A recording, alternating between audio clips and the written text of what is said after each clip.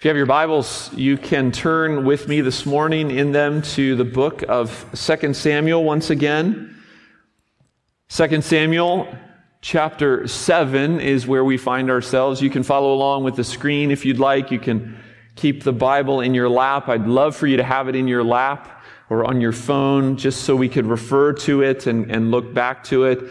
God's Word is not just a springboard that I'm going to read and then kind of go off into my own flight of fancy. This word has been given for our benefit, and we're going to return to it. I want to say what is found here, and so I invite you to follow along. 2 Samuel chapter 7, we continue this morning in what is our 10th week.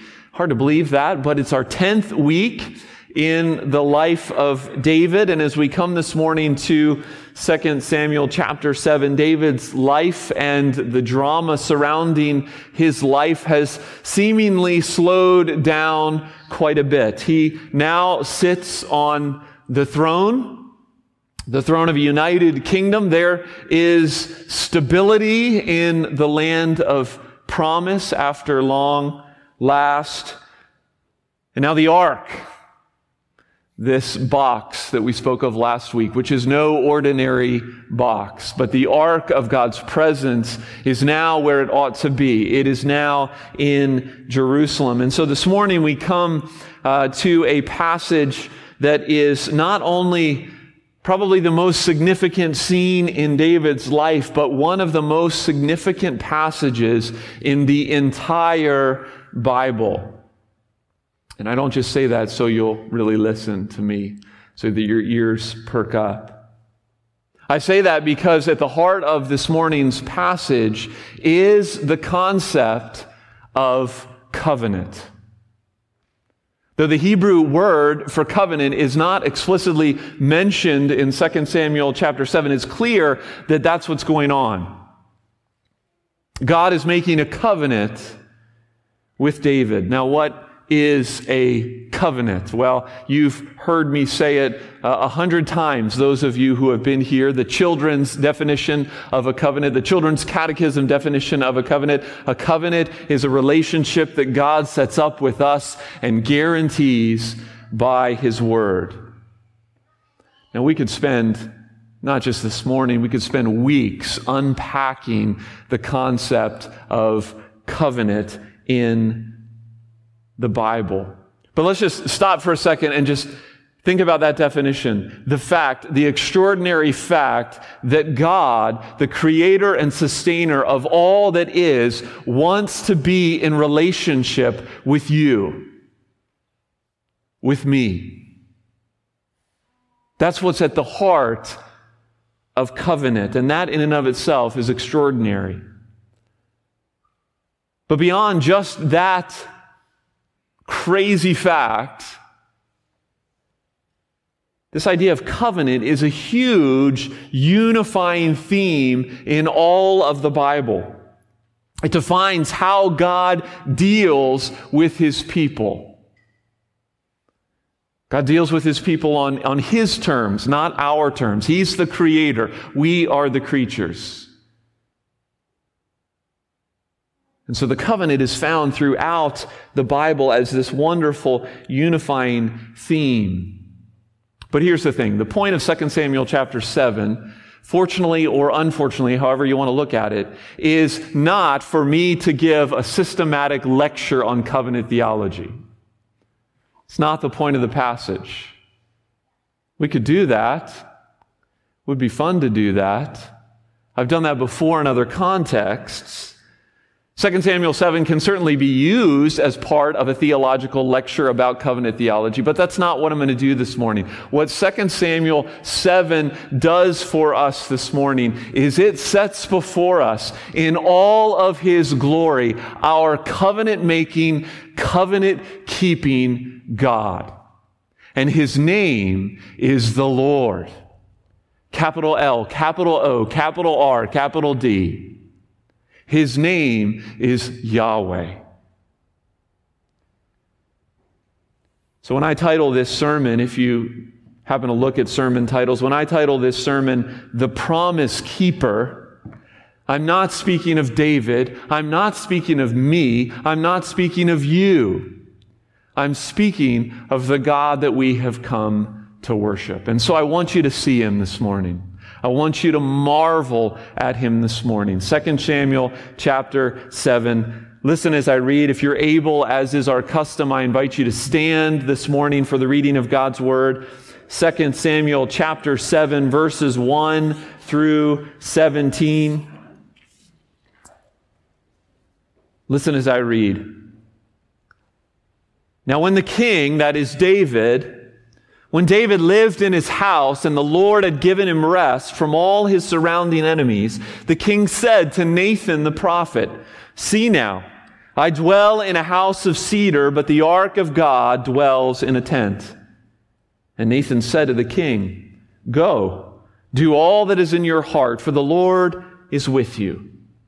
But that same night, the word of the Lord came to Nathan, "Go and tell my servant David, thus says the Lord, would you build me a house to dwell in? I have not lived in a house since the day I brought up the people of Israel from Egypt to this day, but I have been moving about in a tent for my dwelling. In all places where I have moved with all the people of Israel, did I speak a word with any of the judges of Israel whom I commanded to shepherd my people Israel, saying, why have you not built me a house of cedar? Now, therefore, thus you shall say to my servant David, thus says the Lord of hosts, I took you from the pasture, from following the sheep, that you should be prince over my people Israel. And I have been with you wherever you went, and have cut off all your enemies from before you. And I will make you a great name, like the name of the great ones of the earth. And I will appoint a place for my people Israel, and will plant them so that they may dwell in their own place and be disturbed no more. And violent men shall afflict them no more as formerly, from the time that I appointed judges over my people Israel. And I will give you rest from all your enemies. Moreover, the Lord declares to you that the Lord will make you a house. When your days are fulfilled and you lie down with your fathers, I will raise up your offspring after you, who shall come from your body, and I will establish his kingdom. He shall build a house for my name, and I will establish the throne of his kingdom forever. I will be to him a father, and he shall be to me a son. When he commits iniquity, I will discipline him with the rod of men, with the stripes of the sons of men. But my steadfast love will not depart from him, as I took it from Saul, whom I put away from before you. And your house and your kingdom shall be made sure forever before me. Your throne shall be established forever. In accordance with all these words, and in accordance with all this vision, Nathan spoke to David. Amen. This is the word of the Lord.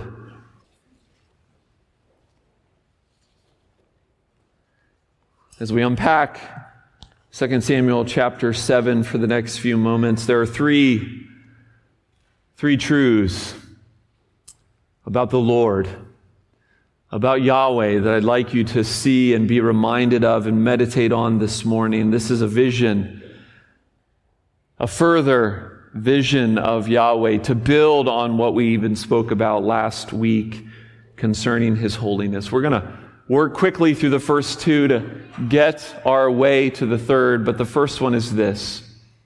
I want you to see Yahweh's stooping presence.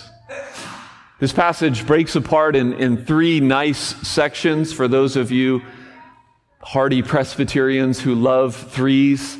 Verses 1 through 7, verses 8 through 11, and then verses 12 through 17. And just looking at the first few verses 1 through 7, we see Yahweh's stooping presence. There's no place like home. There's no place like home. There's no place like home. Dorothy said it, and we believe it because it's part of our experience. We've all had that experience. Most of us likely more than once, some of us maybe recently, of being away for some length of time and then coming home. Particularly if you've been away and you've been camping, you smell a mixture of BO and campfire smoke, and you need a shower and you want your bed. Because who sleeps well in a tent? And you walk in the door, you take a shower, you lock your door behind you, you put your body on that memory foam with Thanksgiving, and you say, there's no place like home. Our passage begins this morning with David enjoying the comforts of home. David's chilling on his back porch in his house of cedar with his friend and prophet Nathan, and he's rejoicing. Things are at peace.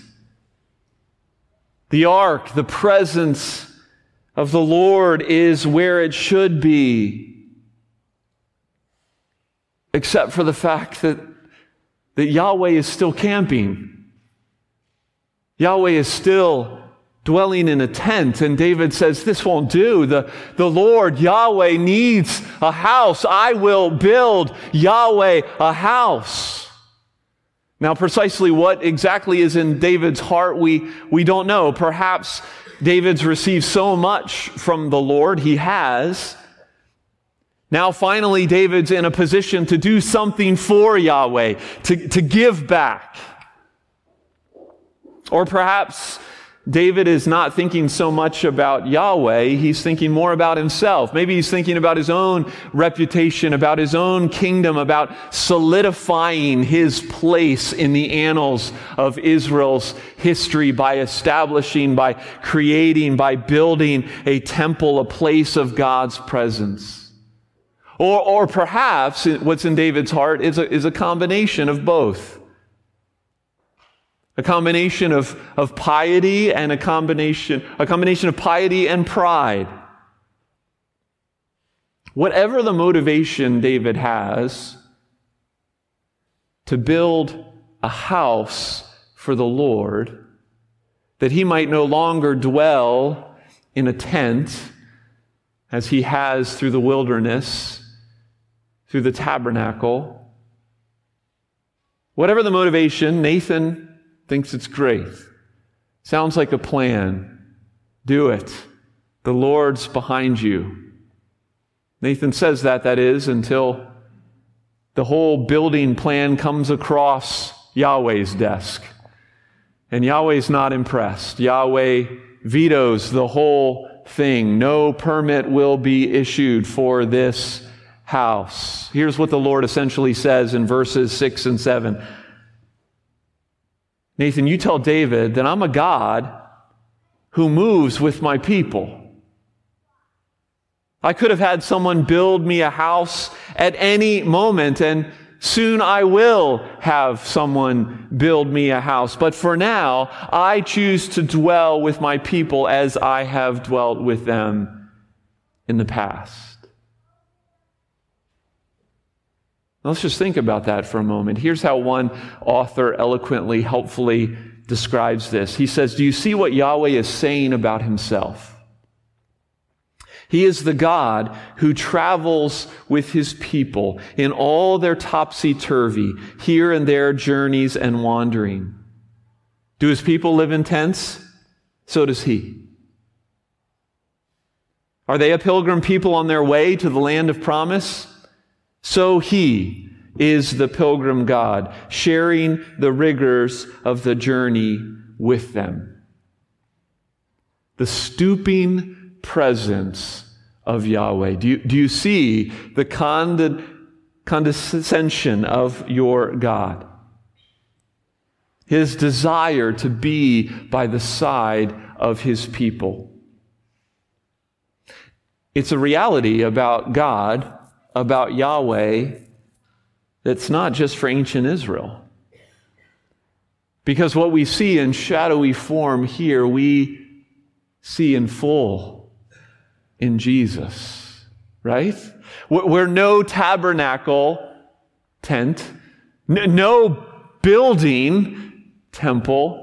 None of that is needed because Jesus has come, the one whom, as John writes in John 1:14, became flesh and tabernacled among us, the one whom, as Paul proclaimed in Philippians 4, emptied himself by taking the form of a servant and being made in the likeness of man, the one whom the writer to the Hebrews says is not ashamed to call us brothers. In Jesus we see clearly the stooping, condescending presence of our God.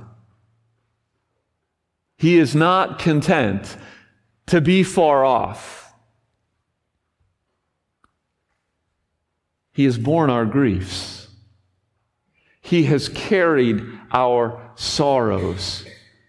He is walking in the valley with us.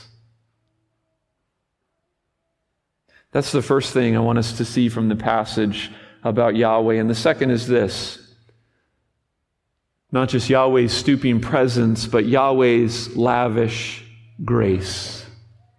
Yahweh's lavish grace. David gets the tables turned on him pretty quickly in this passage. After all, it begins with David's grand idea of what he was going to do for Yahweh before God goes off concerning all he has done and all he has yet to do.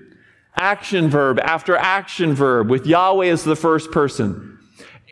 The middle of verse 8, I chose you. The beginning of verse 9, I was with you. The middle of verse 9, I protected you. The end of verse 9, I will make your name great. Verses 10 and 11, I will plant you. Verses 11, I will give you rest. This is what Yahweh wants to focus on. This is what Yahweh wants his people to hear. His extravagant, lavish grace. And the reality of it is, grace can be jarring and uncomfortable for us. Even in the ancient Near East world, this world that David lives in, as kings related to their deities, the pattern was this: the king builds a temple, and the God that he built the temple for responds with some promise of victory, some promise of security. Our modern world conditions us in the same exact way, doesn't it? You do for me, and I'll do for you.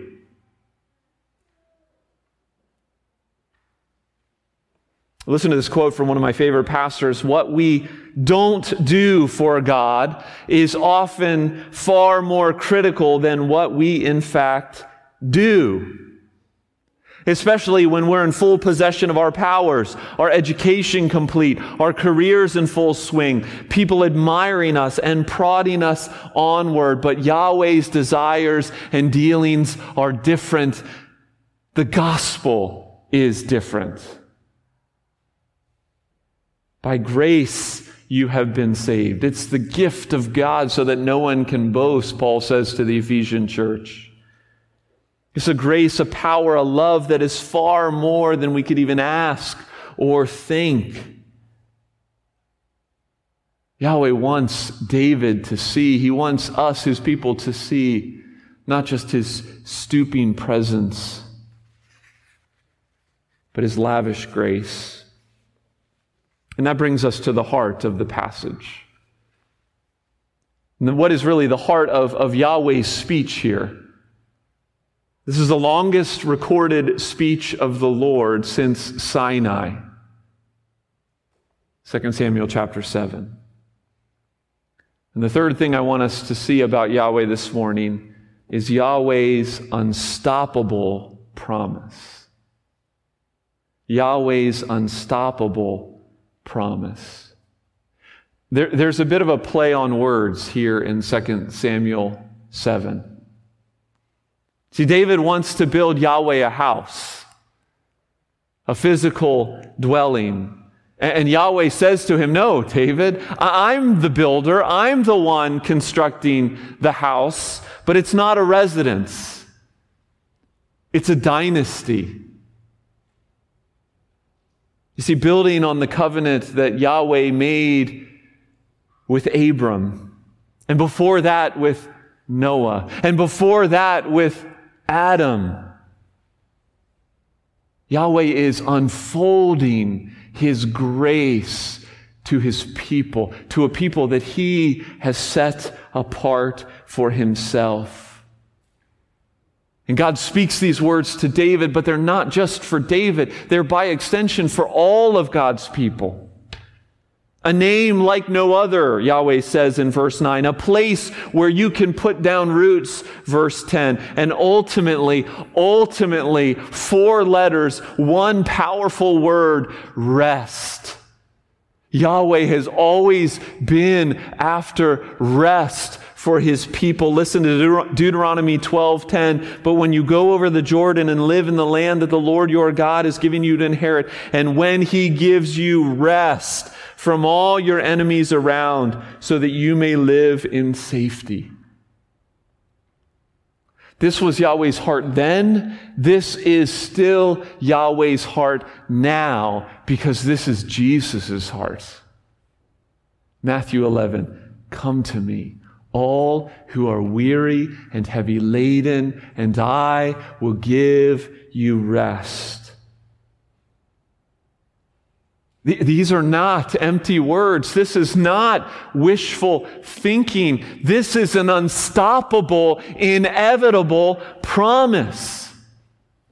And it's unstoppable and it's inevitable because of the character of the giver and the character of the promise itself. Notice what he says here in verses 12 through 16. Verse 12, this is a promise, the Lord says, that cannot be annulled by death. That's what he says in verse 12. As David dies and lays down, his seed will rise up. First Solomon, and eventually a seed with a capital S. Verses 14 and 15. This is a promise that not only cannot be annulled by death, but it cannot be destroyed by sin. David nor his posterity can mess this up. Notice what the Lord says. He says, when he commits iniquity. Not if.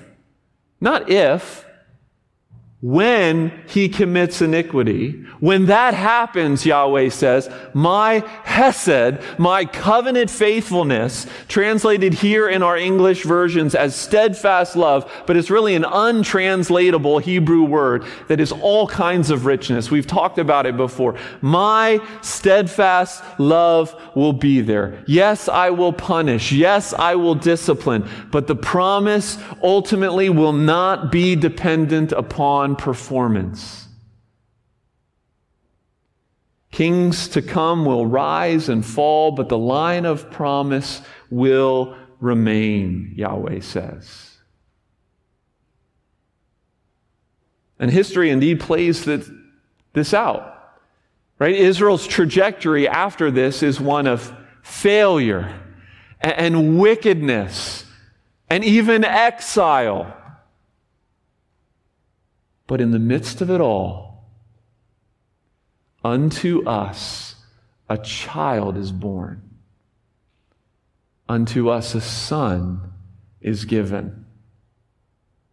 A son of David.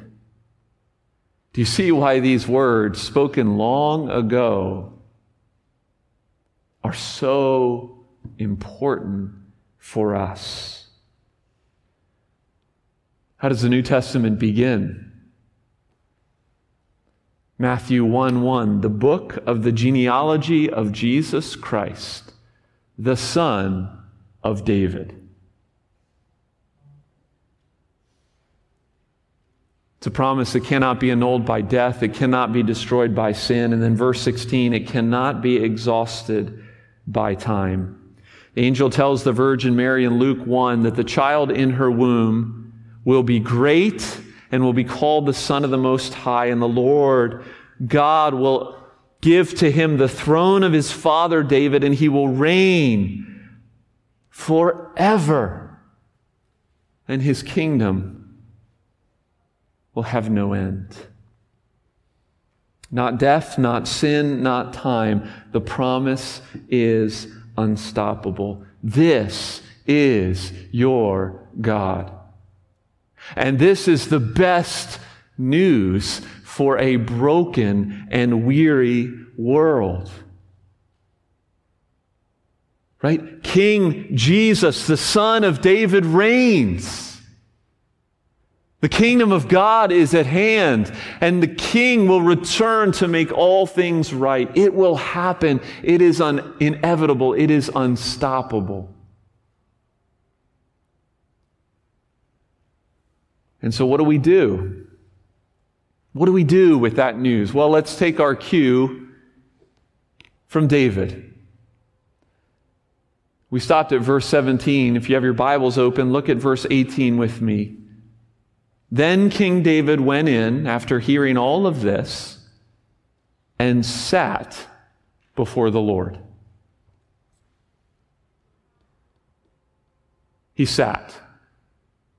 Why did he sit? He sat in order to pray, in order to praise, in order to simply acknowledge who God is and what Yahweh had done and what Yahweh was calling David not to do.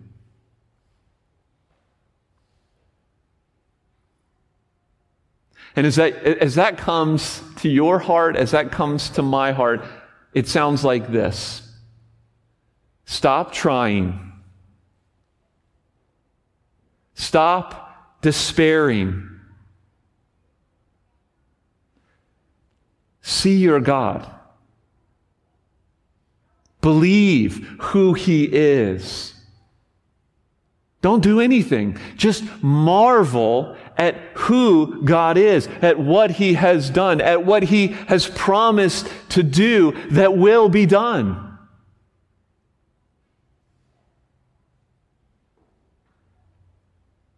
Another one from Eugene Peterson, that pastor I quoted earlier.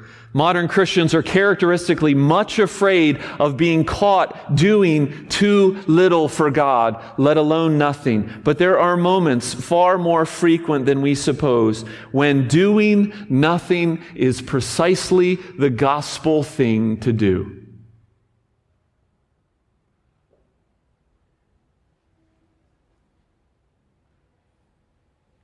The gospel says rest. Rest in who I am. Rest in what I've done for you. Rest in what I still will do. As I prayed earlier, it's been a come Lord Jesus kind of week for many. I don't have the answers why, but I declare to you this morning, with the authority of God's word, that He is for us, that none of it will be wasted, and that His kingdom is coming. Believe it. See it in Yahweh's stooping presence, in His lavish grace, and in the character of His unstoppable promise.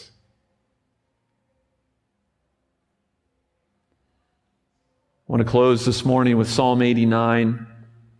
It's not a psalm written by David, even though we've tied a lot of those psalms written by David into his experiences of life. But it is a psalm celebrating this passage and what has gone on here. I will sing of the steadfast love of the Lord forever. With my mouth I will make known your faithfulness to all generations. For I said, steadfast love will be built up forever. In the heavens you will establish your faithfulness. You have said, I have made a covenant with my chosen one. I have sworn to David my servant. I will establish your offspring forever and build your throne for all generations. Let the heavens praise your wonders, O Lord, your faithfulness in the assembly of the holy ones. Amen. Let's pray. Heavenly Father, we thank you this morning for your promise to your people. Father, we acknowledge that there are plenty of commands for us to follow in your word, plenty of good works that you have prepared beforehand, that we should walk in them. But Father, before any of that begins,